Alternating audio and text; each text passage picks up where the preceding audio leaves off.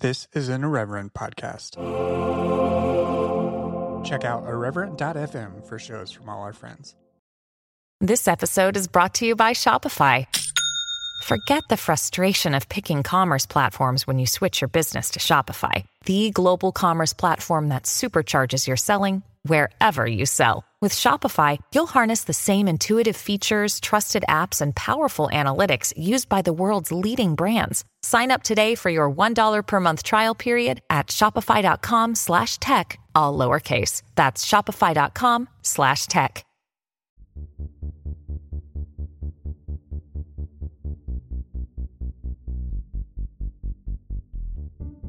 Hello and welcome to Exvangelical. I'm your host, Blake Chastain.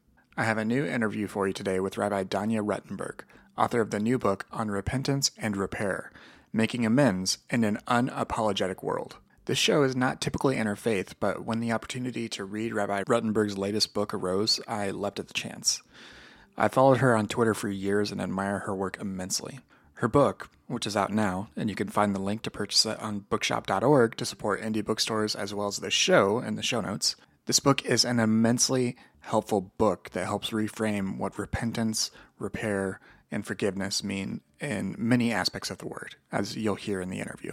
Those terms are loaded for people whose faith was formed in white evangelicalism. They've often been used and abused by people in positions of authority to manipulate those they've wronged into supposedly forgiving them as a way of absolving themselves and maintaining their positions of influence. Rabbi Ruttenberg explores the value and other meanings of these words in a way that can benefit all people, regardless of their faith or lack thereof, starting with a framework that she'll explain in the interview. Before we get into it, let me tell you about how you can support this show. You can rate and review the show on Apple Podcasts or Spotify. You can tell people about the show. You can also support the show by subscribing to my Substack publication, The Post-Evangelical Post.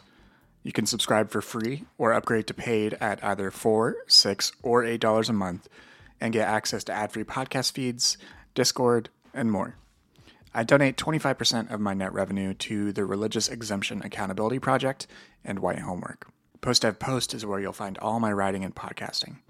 You can learn more at postevangelicalpost.com. Exvangelical is a production of the Post-Evangelical Post, LLC. This interview was edited by Podcat Audio. All right, let's get into it.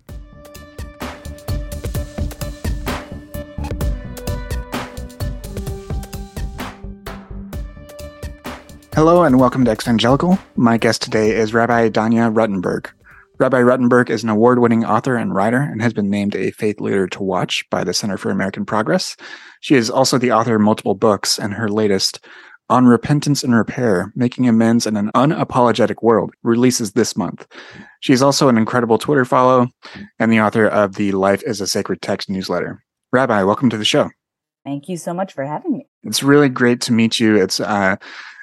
It's wonderful to have you on the show. This is actually, as I was mentioning in our pre-show chatter, this is one of my first interfaith discussions, and I'm humbled to have you on the show because I've followed you on Twitter and elsewhere for so long, and it's great to talk about this book. It's a book that's going to stay with me for a long time as something that I just know that I will need to ruminate on and come back to. And I nonetheless, where we usually start, as I mentioned to you previously, where we usually start these shows these interviews is just by grounding these conversations in my guest backgrounds. So while both I and my audience come from more conservative Christian backgrounds and have gone elsewhere, I certainly want to acknowledge the sort of supersessionist assumptions and prejudices that are inherent in those traditions that I and many of my guests and listeners come from. I'd love to hear the story of your own story within Judaism and what brought you to the type of work that you do now. It's probably the reverse in many ways from a lot of you folks. I grew up sort of with the sort of American suburban Jewish background. That is to say, we knew we were Jewish. We had a strong Jewish cultural identity. We went to synagogue a couple times a year for the major holidays. We had a Passover Seder. Of course, I had a bat mitzvah. It wasn't deeply spiritually meaningful. It was like, here, say these words. Okay, I said the words. We had a party. Like, being Jewish was part of it's my thing. And I was interested in philosophy. And at age 13, I just was looking around at all of the people at our Rosh Hashanah, our New Year's services, like standing up. And then the rabbi would say, sit down, everybody would sit down. And I was like, Marx was right about opiates. I'm a, sophisticated 13-year-old who's seen a lot of the world, decided I was an atheist. Because the dude in the sky with the pair of dice deciding about things just was not it. And I was not like those sheep. And I thought I was very sophisticated. And so I became, I sort of got very interested in philosophy, and through high school and early college, thought that was what I was pursuing. And somehow by accident in college, discovered the religious studies department and found it fascinating because it was like history and anthropology and literature and, poetry and puzzles and all of these things kind of wrapped up into one. And, I could be like, this is what people believe and this is what really happened. And I thought it was great. And so I became a religious studies major and I was an atheist, but I was reading all of these books about the, ritual theory and what it meant and the, history of the Second Temple and all. It's really, really fun. And then my mother got cancer and I ran her hospice. And when she died, and that's that semester when she was dying, I was running around asking people if you could take a Kierkegaardian leap of faith without actually believing in God. And when she died, we did everything Jewishly because we're Jews, right? Like, of course this is how you do a funeral. And after the funeral, everybody comes to your house and they bring food and you do something called sitting Shiva, which is basically staying at home and people come to you for 7 days. And we went to synagogue to say the mourner's prayer like you do. And it's traditional that when a parent dies, you go to synagogue and you say the mourner's prayer for 11 months. And I don't know, I just went to synagogue on Friday nights to say the mourner's prayer because this is what you do. And it's, in Judaism, the sort of cultural and the religious, it's not that whole like belief thing. Like in Christianity, you believe or you don't, and that's what makes you a Christian. And in Judaism, it's a people. We're a people. It's peoplehood is the thing that makes you a Jew. It's like having a citizenship. It's a passport. Judaism is the religion of the Jewish people, but that it's a cultural expression. It's you can go to synagogue and not be sure what you're saying, and it's okay. And a lot of people do. So I was like, I'm fine. I'm going to go say the mourner's prayer because I don't know. Because this is what you do. And my life was falling apart and I don't know what else I'm going to do. And I opened and kind of going again and again, I opened up the prayer book and I was like, after all this time reading ritual theory, and I was like, oh, this isn't stupid. I get what's happening here now. And at the same time, all in grief, I was open, and all of this, what I'd now describe as spiritual or mystical stuff started happening to me, or I was able to perceive it or something. And I went looking to try to find language for it.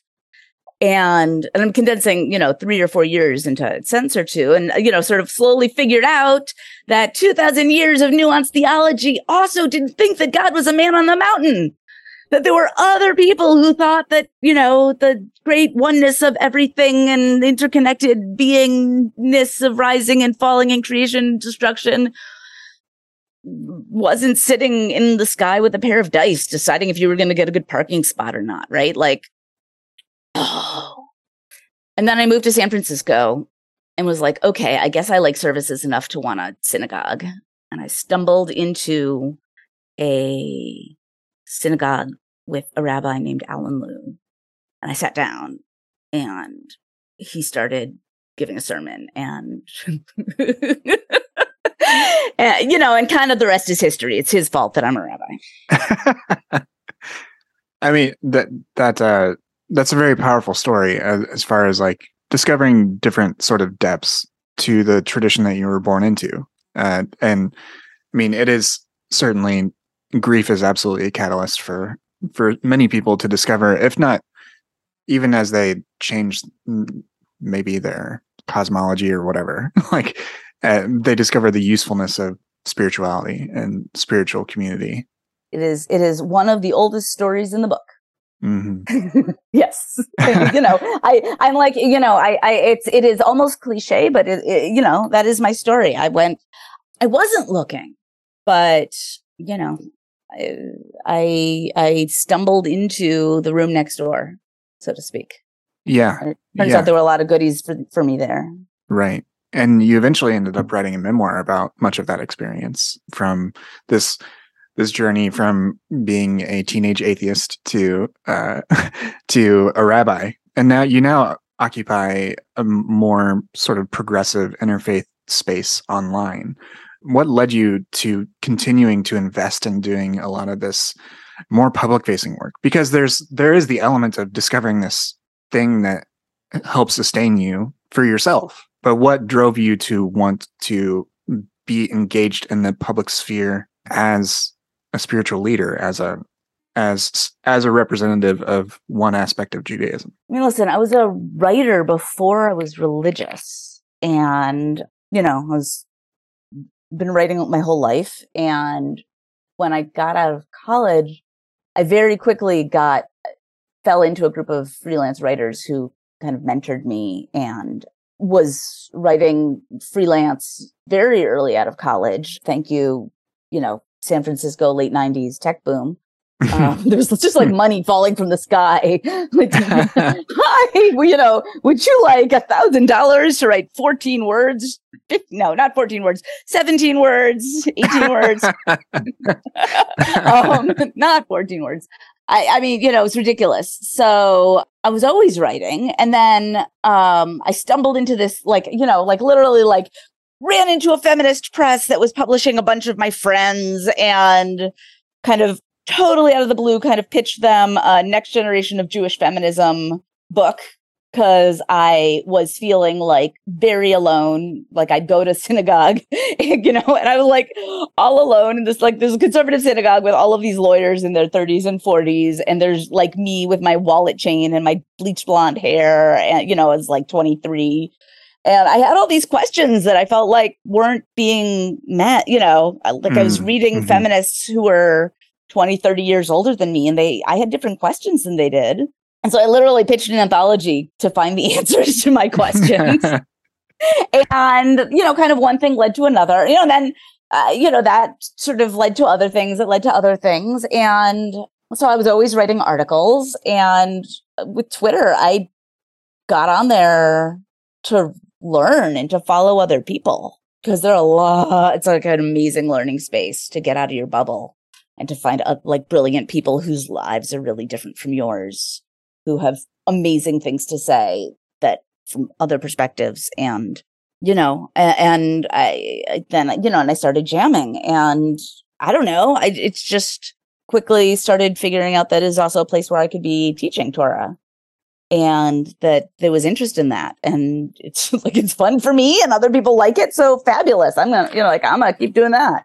Yeah. It's what I do. I went to rabbinical school in many ways because I'm a writer and an educator, and rabbi means teacher. So yeah. And it is a very much a written tradition in that way. Just so many people in the book, people in the tweet, something. Yeah, and so you've written several books, and your most recent one is titled "On Repentance and Repair: Making Amends in an Unapologetic World."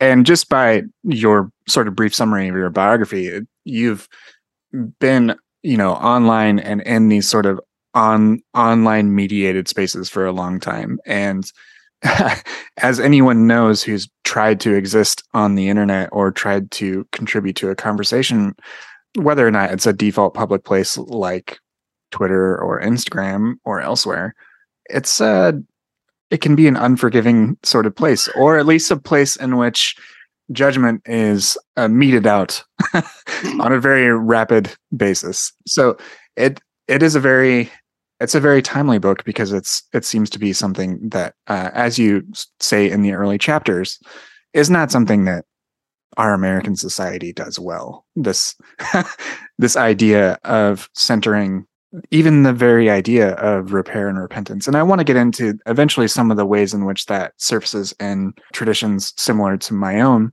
But I want to first talk about, and I apologize, I want to make sure I haven't actually said the name out loud.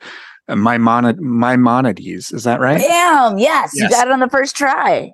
Straight right out of the gate. Okay. Yeah. So your book uses a Jewish scholar from the 11th or 12th century. Please correct me. I mean, both, right? Born, died, right? Okay, good. And his work on this topic of repair, repentance, and forgiveness. So why is his work in particular so useful for us in our current context? So a little background on Maimonides. So he was born in what's now Spain under one caliphate, and then another caliphate came and conquered, and they were less friendly to Jews. So there's no Christians. This is a completely Muslim context. And so he left Cordoba and wound up eventually landing in Egypt. Among other things, he was a physician and wound up becoming the physician to the Sultan, Suleiman. And he was a philosopher and a Torah scholar and a commentator and a very busy guy. And I mean, like literally there's a letter that he writes to a friend of his who wants to come visit. And the friend says, he's like, you could come visit, but here's my day. I'm up at dawn and then I go to the court and then and then I come back and there are all these Jews waiting in line to get treated because they need their doctor. And then, and then I study Torah, and then I work a little bit on, the Guide to the Perplexed, which is this incredible philosophical treatise. And then I did and then I barely get time for a meal. And then, and it's like, take a nap.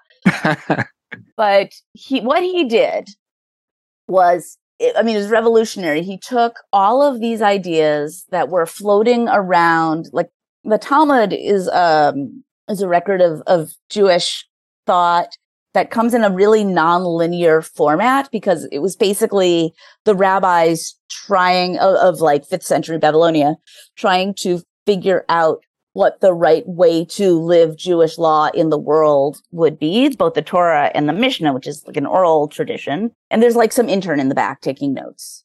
And so when you get off track and you start telling jokes and then whatever, there's an anecdote and whatever. So it's really it's great for scholars. It's really fun to study. But Maimonides was some people just need to know what to do and how to do it. They don't need to be they just need to look it up. They don't need to be rifling through for days trying to figure out. So he created something called the Mishnah Torah. And one of the big innovations was the laws of repentance. And he took all of these ideas that were all over the place and ordered them in this really clean way.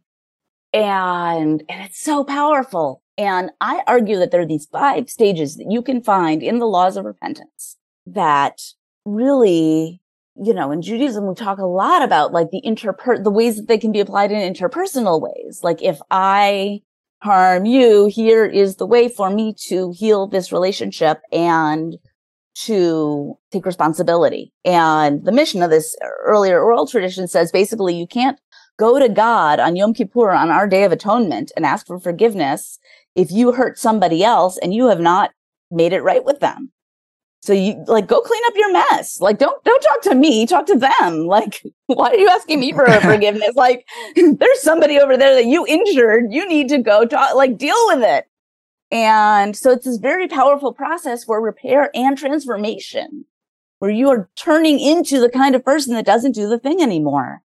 And I realized that these 5 steps, which I suppose we should lay out in a second, are applicable not only for interpersonal harm, but for harm in the public square, when there's one really famous person and, there are victims, but there are also millions of witnesses who are influenced or impacted by what happens, or viral tweets, or institutions that cause harm, or when nations cause harm to entire populations of people. The steps still work. And I kept looking for spaces where it wouldn't hold up, and they kept holding up. So I just think it's really solid and powerful. Yeah, the book is very as a testament to that. As far as letting folks who are listening to this understand what those 5 steps are, would you mind sharing or summarizing them a little bit? And then we'll get into some of the examples that you highlight within the text. Okay. So we've got step 1 is confession, aka own your stuff. Name what you did, name it without hedging, without qualifications. We don't, none of what I really intended well. We don't care.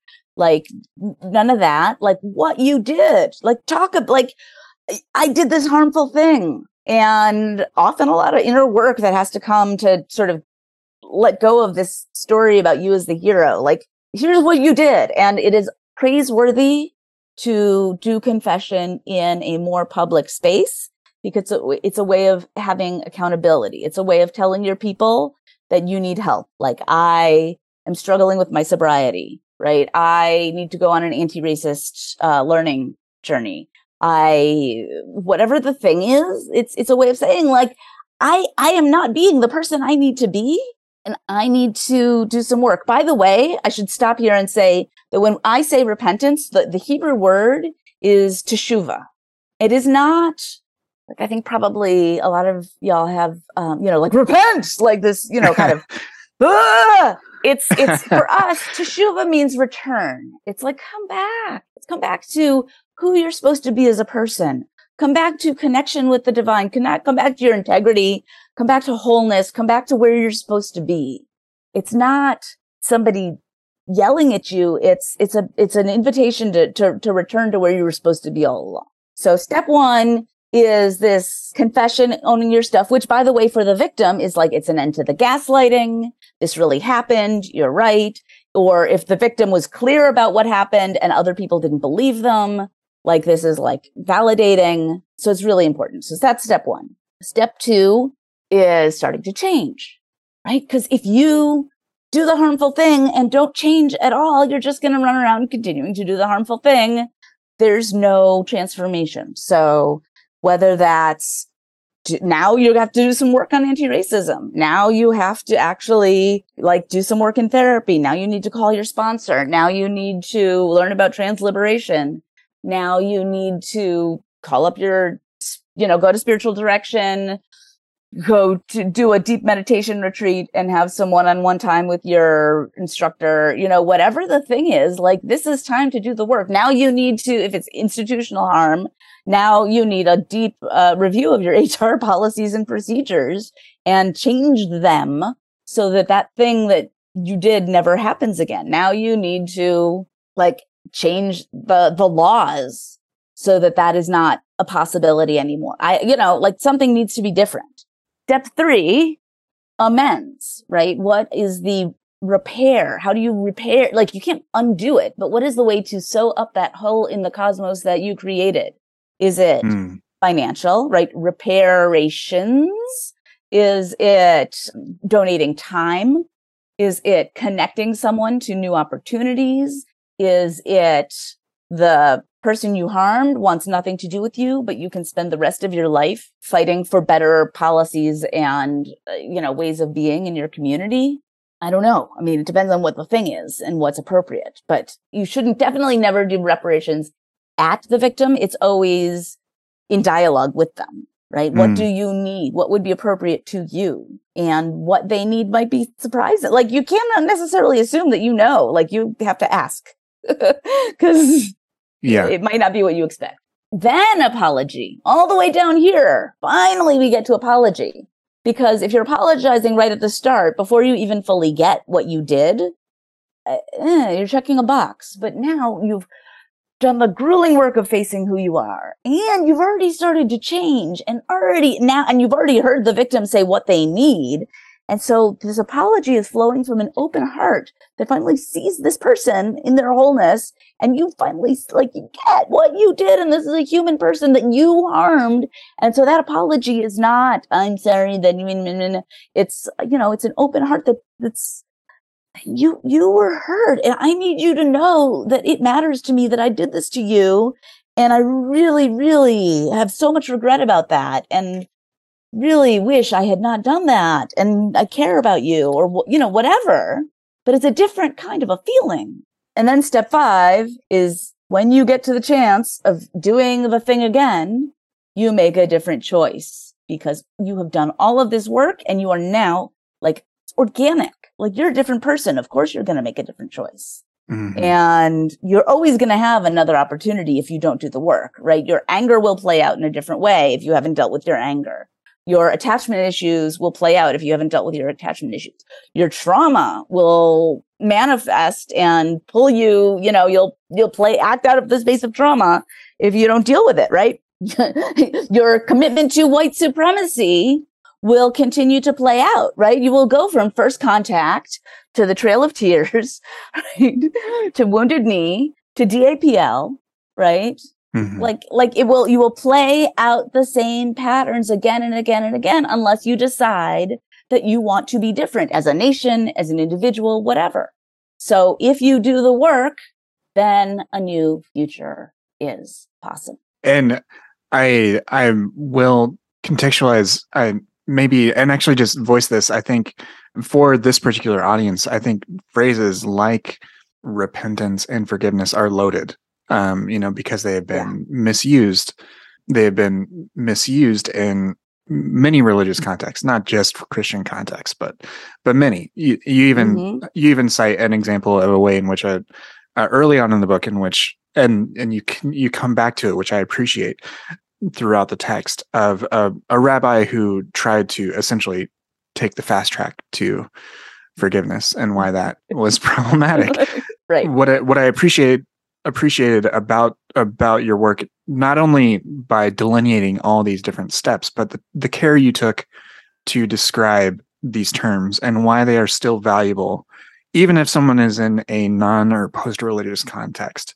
So could you talk a little bit about that as well? Because you did frame this as you are grounding this in Maimonides and his framework, but then you also incorporate and appreciate the work that's done in Black and Indigenous led spaces by those communities and the types of different forms of justice that they have. And justice is an entirely separate thing. We haven't even gotten to that yet.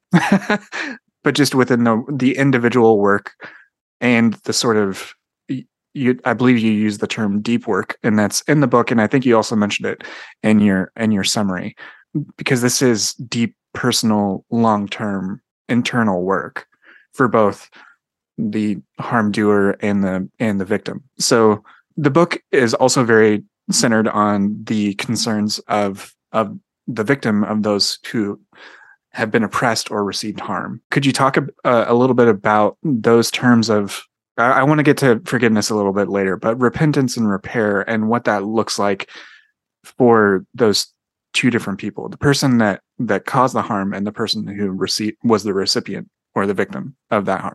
So like what repentance looks like and what it entails? Yeah. And I mean, I think you also do a good job of contextualizing why an idea that comes from a spiritual tradition like repentance is still valuable even in secular or interfaith spaces. Yeah. I mean, I really do believe that this framework is for everybody. And I don't think I people who follow me on Twitter have seen me not infrequently yelling about appropriation of Jewish stuff when that is a thing. I don't believe that all of Judaism is fair game to everybody. And I am not like, here, take my shofar. It is a symbol that anybody can use. No, that's ours. Hands off, right? And I believe that this framework is life-giving and profound and applicable to everyone. And whether you believe in God or don't, right?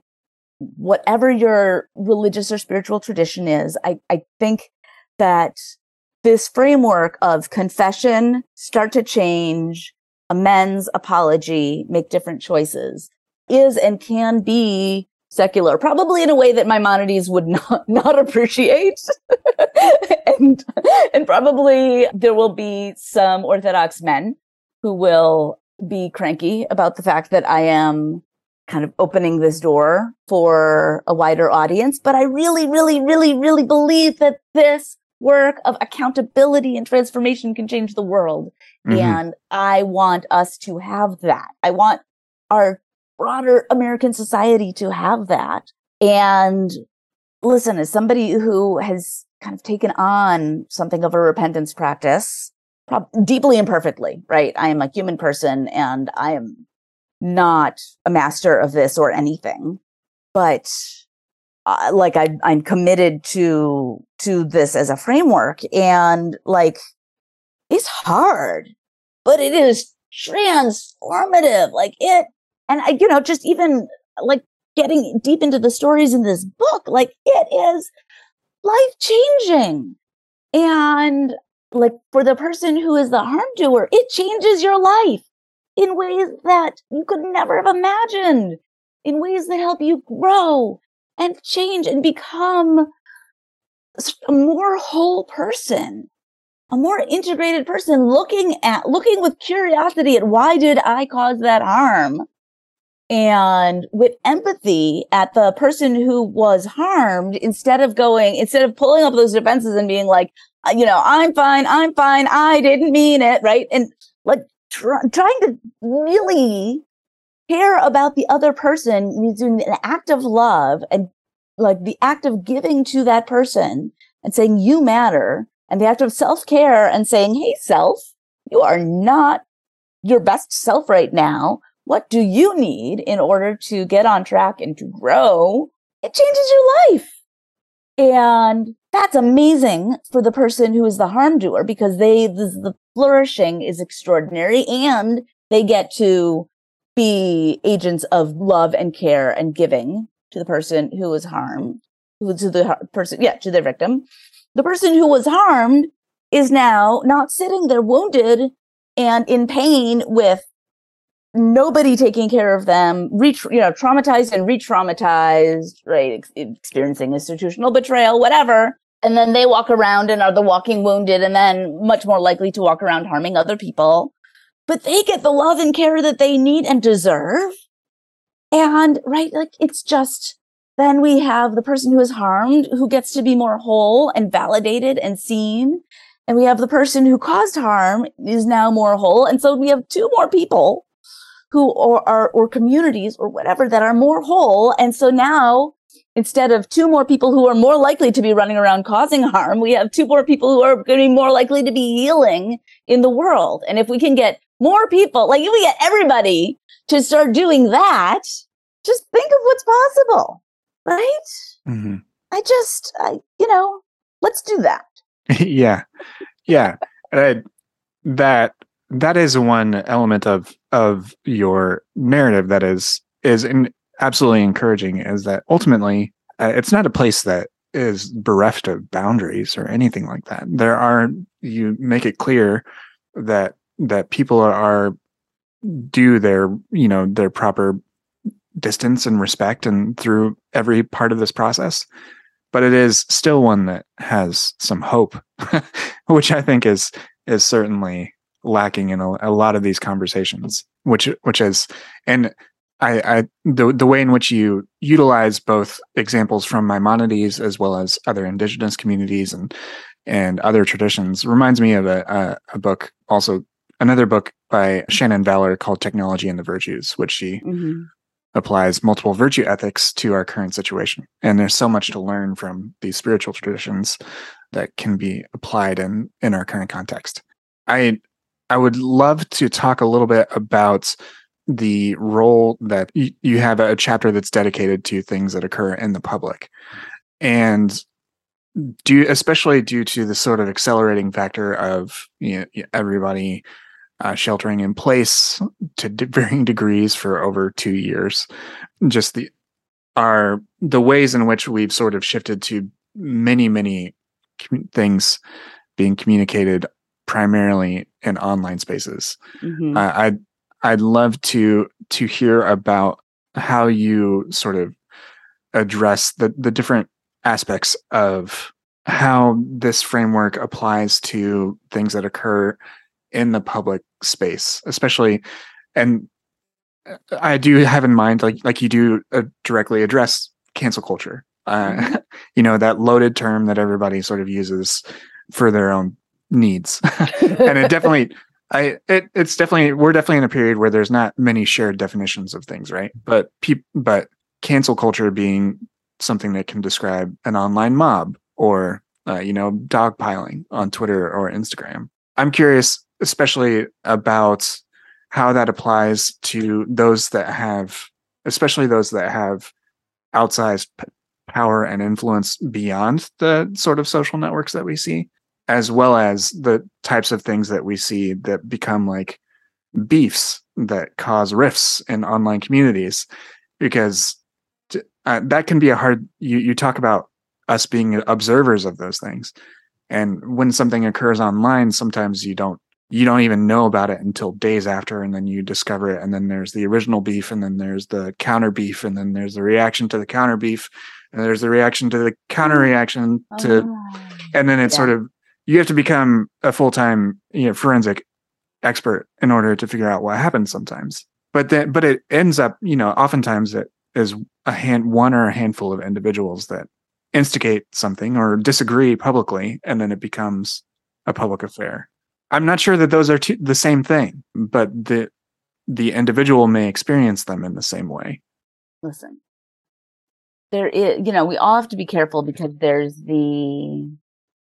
it gets very easy to conflate, the roles. We have to remember when we are witnesses to harm and when we are active participants in harm. It gets very easy to be reactive online. Mm-hmm. I have been guilty of it myself. We all have. We all have.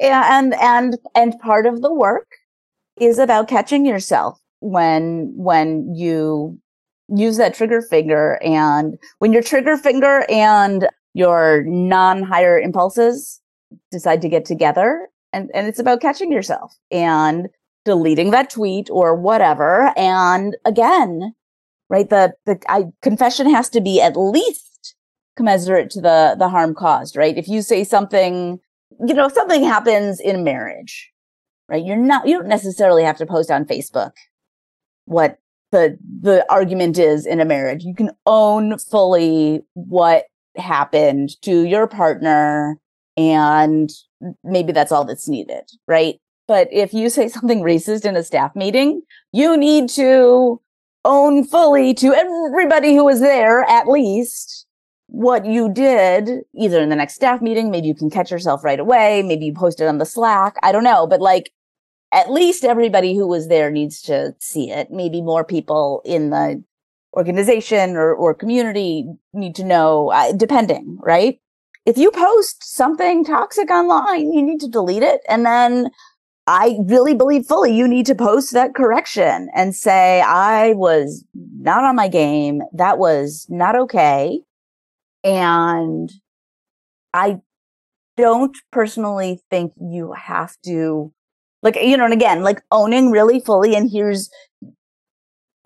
maybe here's why, but not here's why, because I was acting out of my trauma.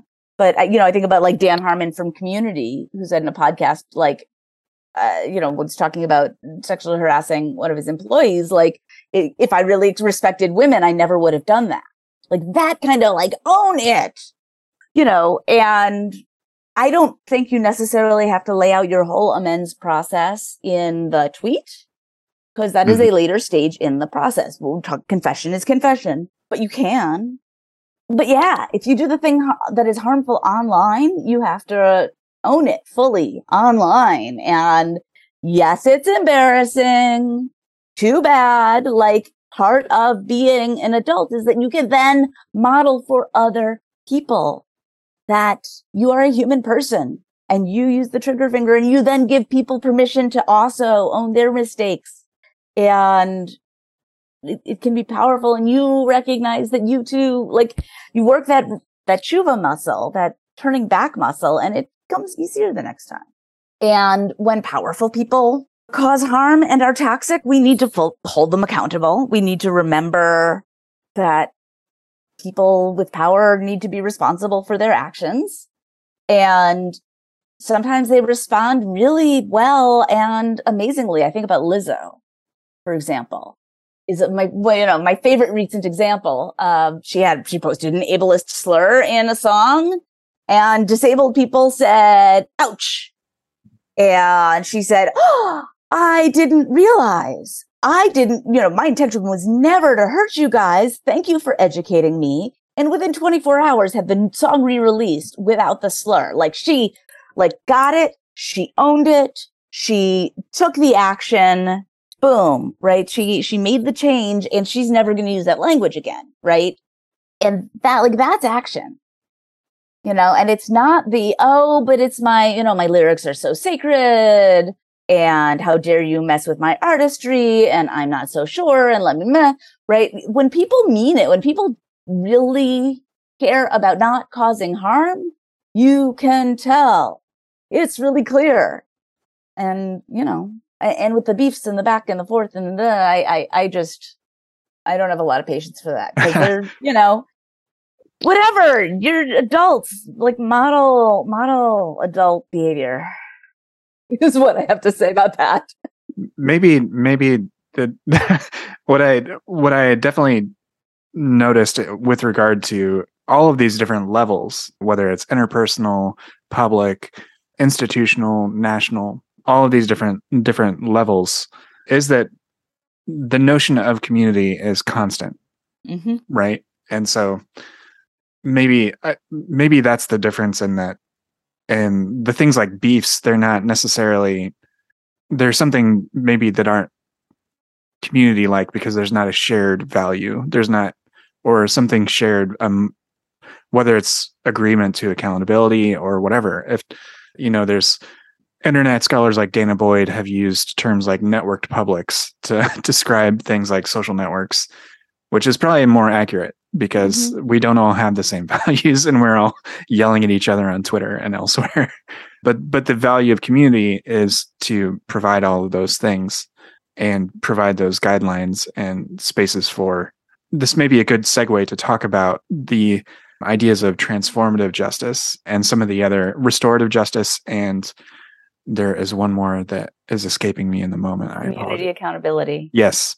So could we talk a little bit about that, and how if someone is embedded in a community that can provide those resources, how is that a better model for this type of work? This sort of deep work that happens, and it's not something you post online. It's something that happens in between the posts, the growth that you don't see. Right. So, definitions, I guess.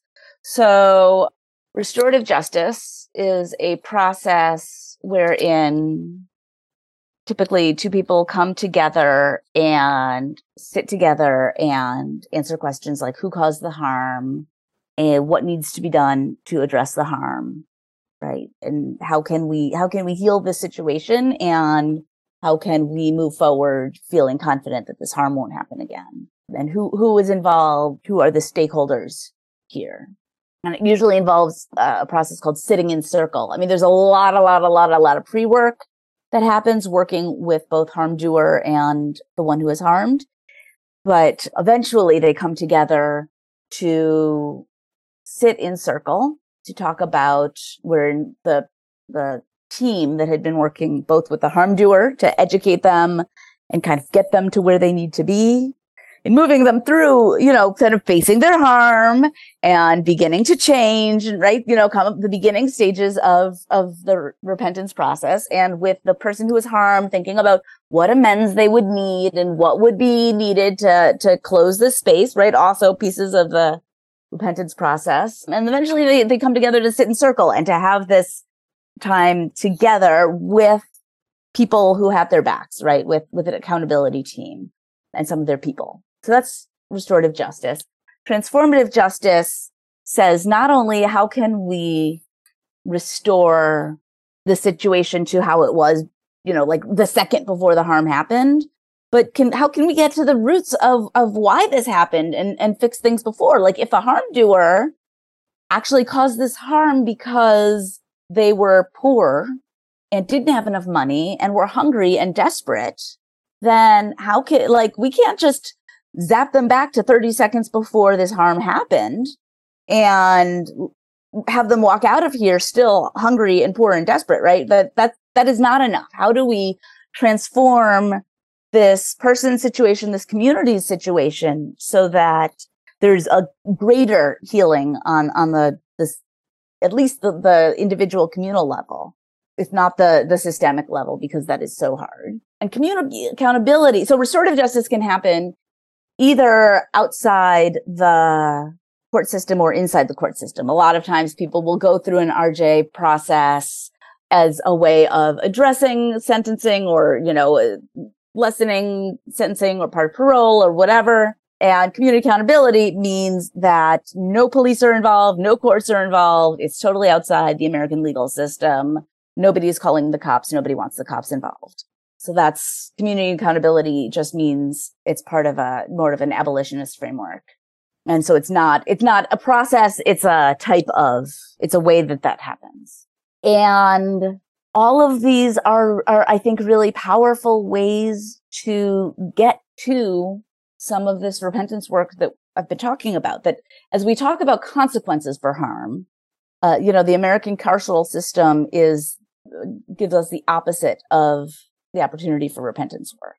If somebody has caused what we would call criminal harm, and the number of things that are criminalized that are not harmful, right? If somebody is mentally ill, if someone is struggling with addiction, if somebody is carrying the wrong amount of weed on them, just if somebody is Black and accused of stealing a backpack and being held, the whole business with bail bonds where someone can be accused of something, they haven't even been indicted, and they're just held because they don't have the cash to get out. And the majority of people who are imprisoned right now are awaiting trial.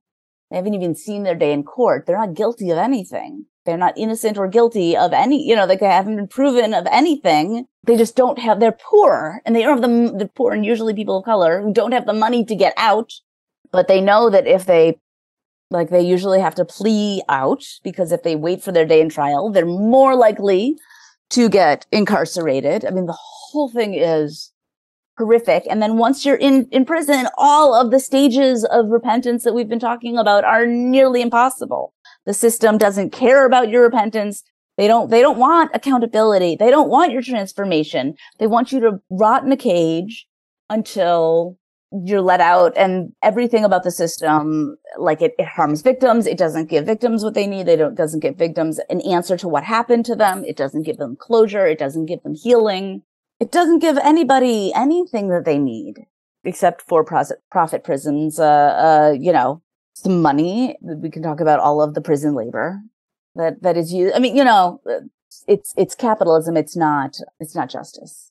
But restorative justice and transformative justice offer real possibilities for healing and transformation for both harm doer and the person harmed, assuming that it's the right process. And it has to be victim initiated, right? There can be places where people put pressure on the victim, like, oh, do a RJ process. And it's not what the victim wants or needs.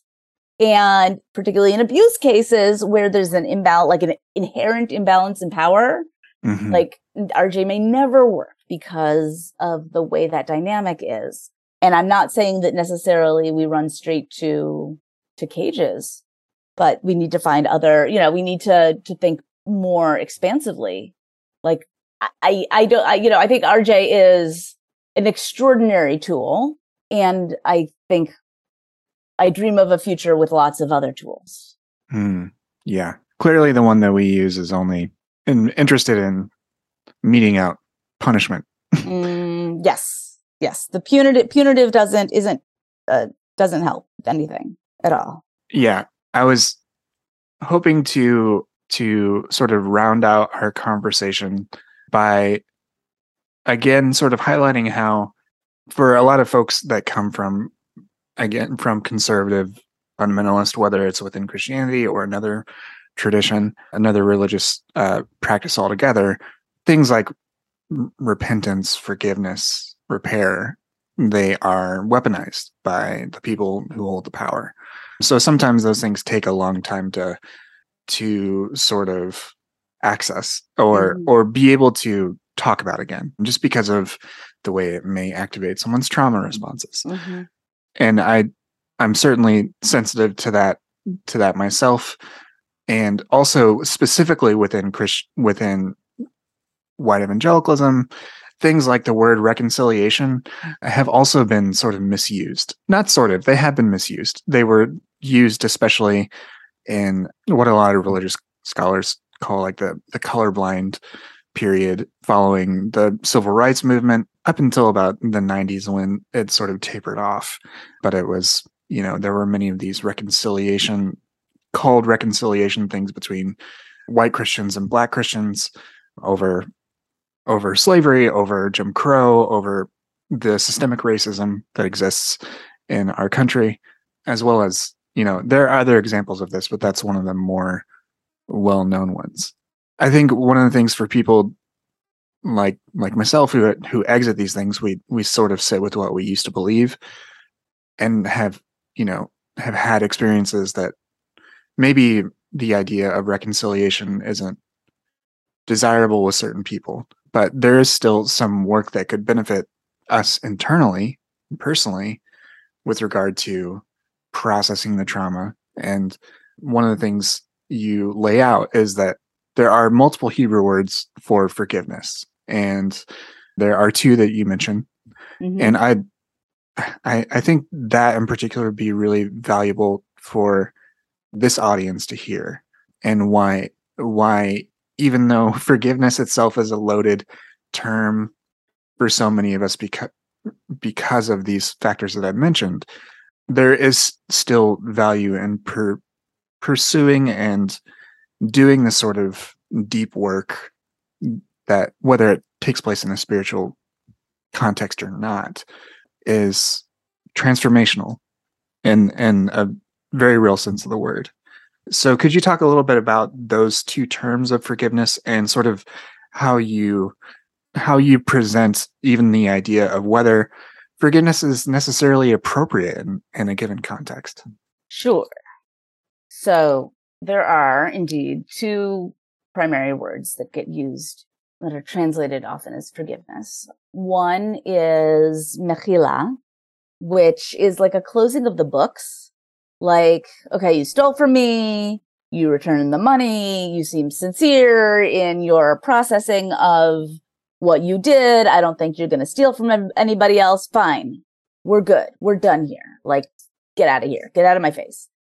And by the way, reconciliation is not presumed in any of this framework. The idea that we would ever be friends again or ever have to talk to each other is not presumed in any of this repentance framework anywhere.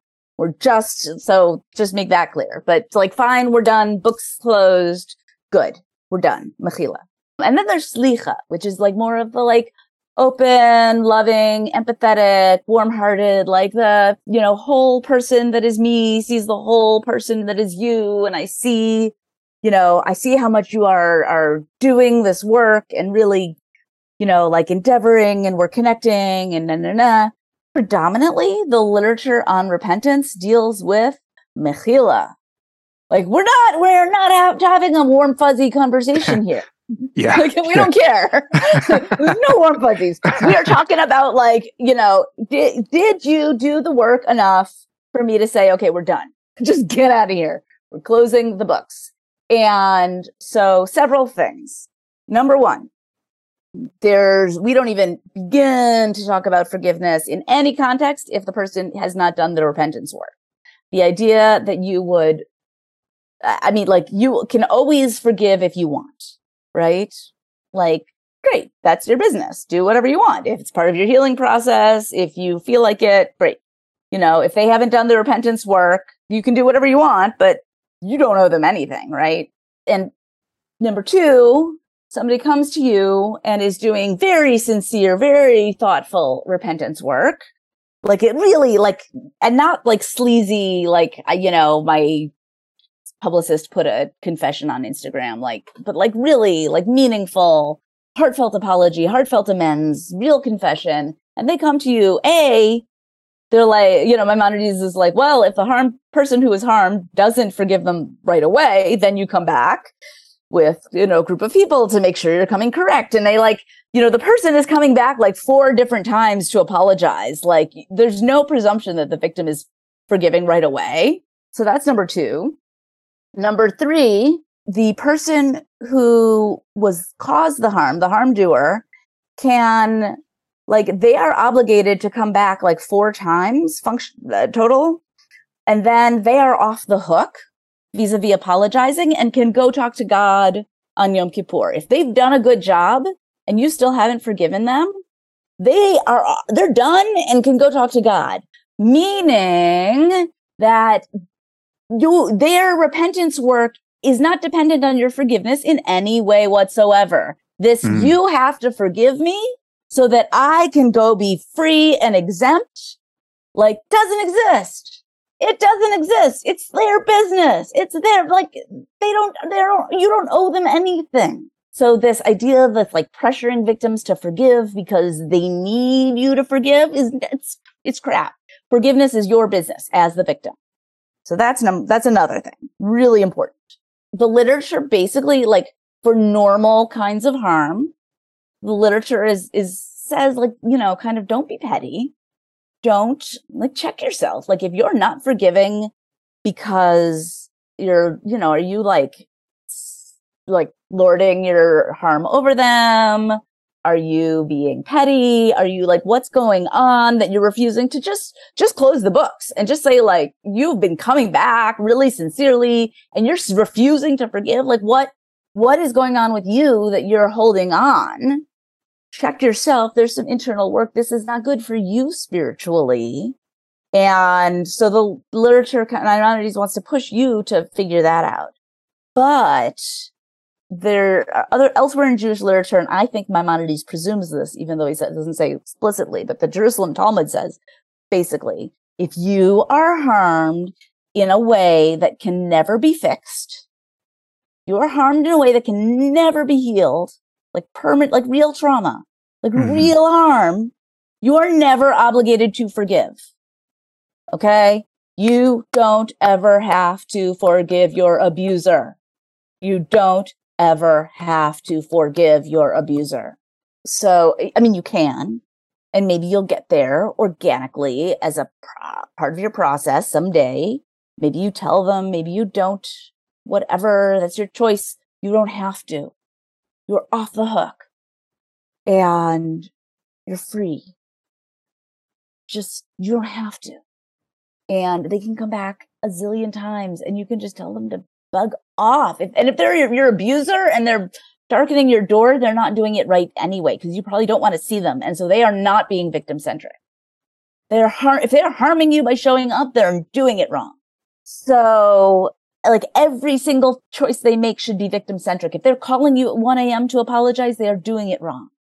If they're showing up without checking carefully to see if their call is welcome and that harm was serious, they're doing it wrong. So forgiveness and repentance are different tracks. And everybody needs to keep their eyes on their own chest. The person who caused harm needs to clean up their own mess. And the person who was harmed needs to care for their own needs. And nobody ever, ever, ever should pressure a victim to forgive.